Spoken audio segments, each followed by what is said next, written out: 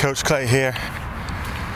So on this iteration of the Coach's Notes, I'm going to talk about kindness.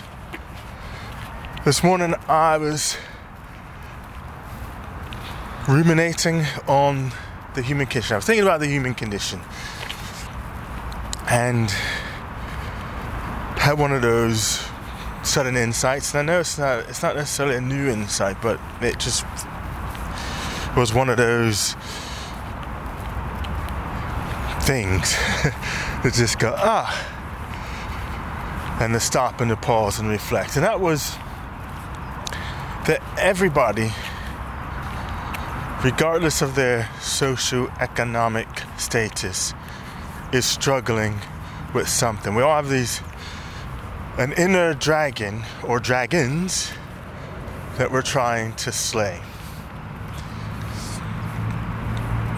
And the battle takes place mainly in our mind, and it's taking place on a daily, weekly, monthly, almost moment-to-moment basis in some cases as we're battling the dragons in our minds. And so, if you're listening to this and you're in a room with other people, just have a look, or next time you're out and amongst folks,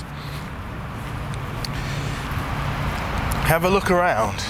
And every person that you see, I can almost guarantee you that there's something that they're struggling with. Some of it might be small, some of it might be huge, but at any rate, that's just part of the human condition, isn't it? So there's always this inner battle that's going on. And when I thought about that, it made me at least feel that this is where compassion and kindness would come in. So my thought was, show people kindness. Just show kindness to whomever, random strangers. Show kindness, and that kindness that you show them, even though it's short, will give them a brief respite from fighting the dragons or dragon in their mind. Just that brief moment of kindness that you may show another person gives them an opportunity to relax, however momentarily, from the dragon that they may be fighting at that very moment that you show them an act of kindness. And I know that might sound a bit hippie-ish, but I think it's important. One, to put you in a different state, to extend yourself, to extend kindness to one of your fellow human beings. But it could be the thing that just makes that person's day, that just gives them that little bit of a break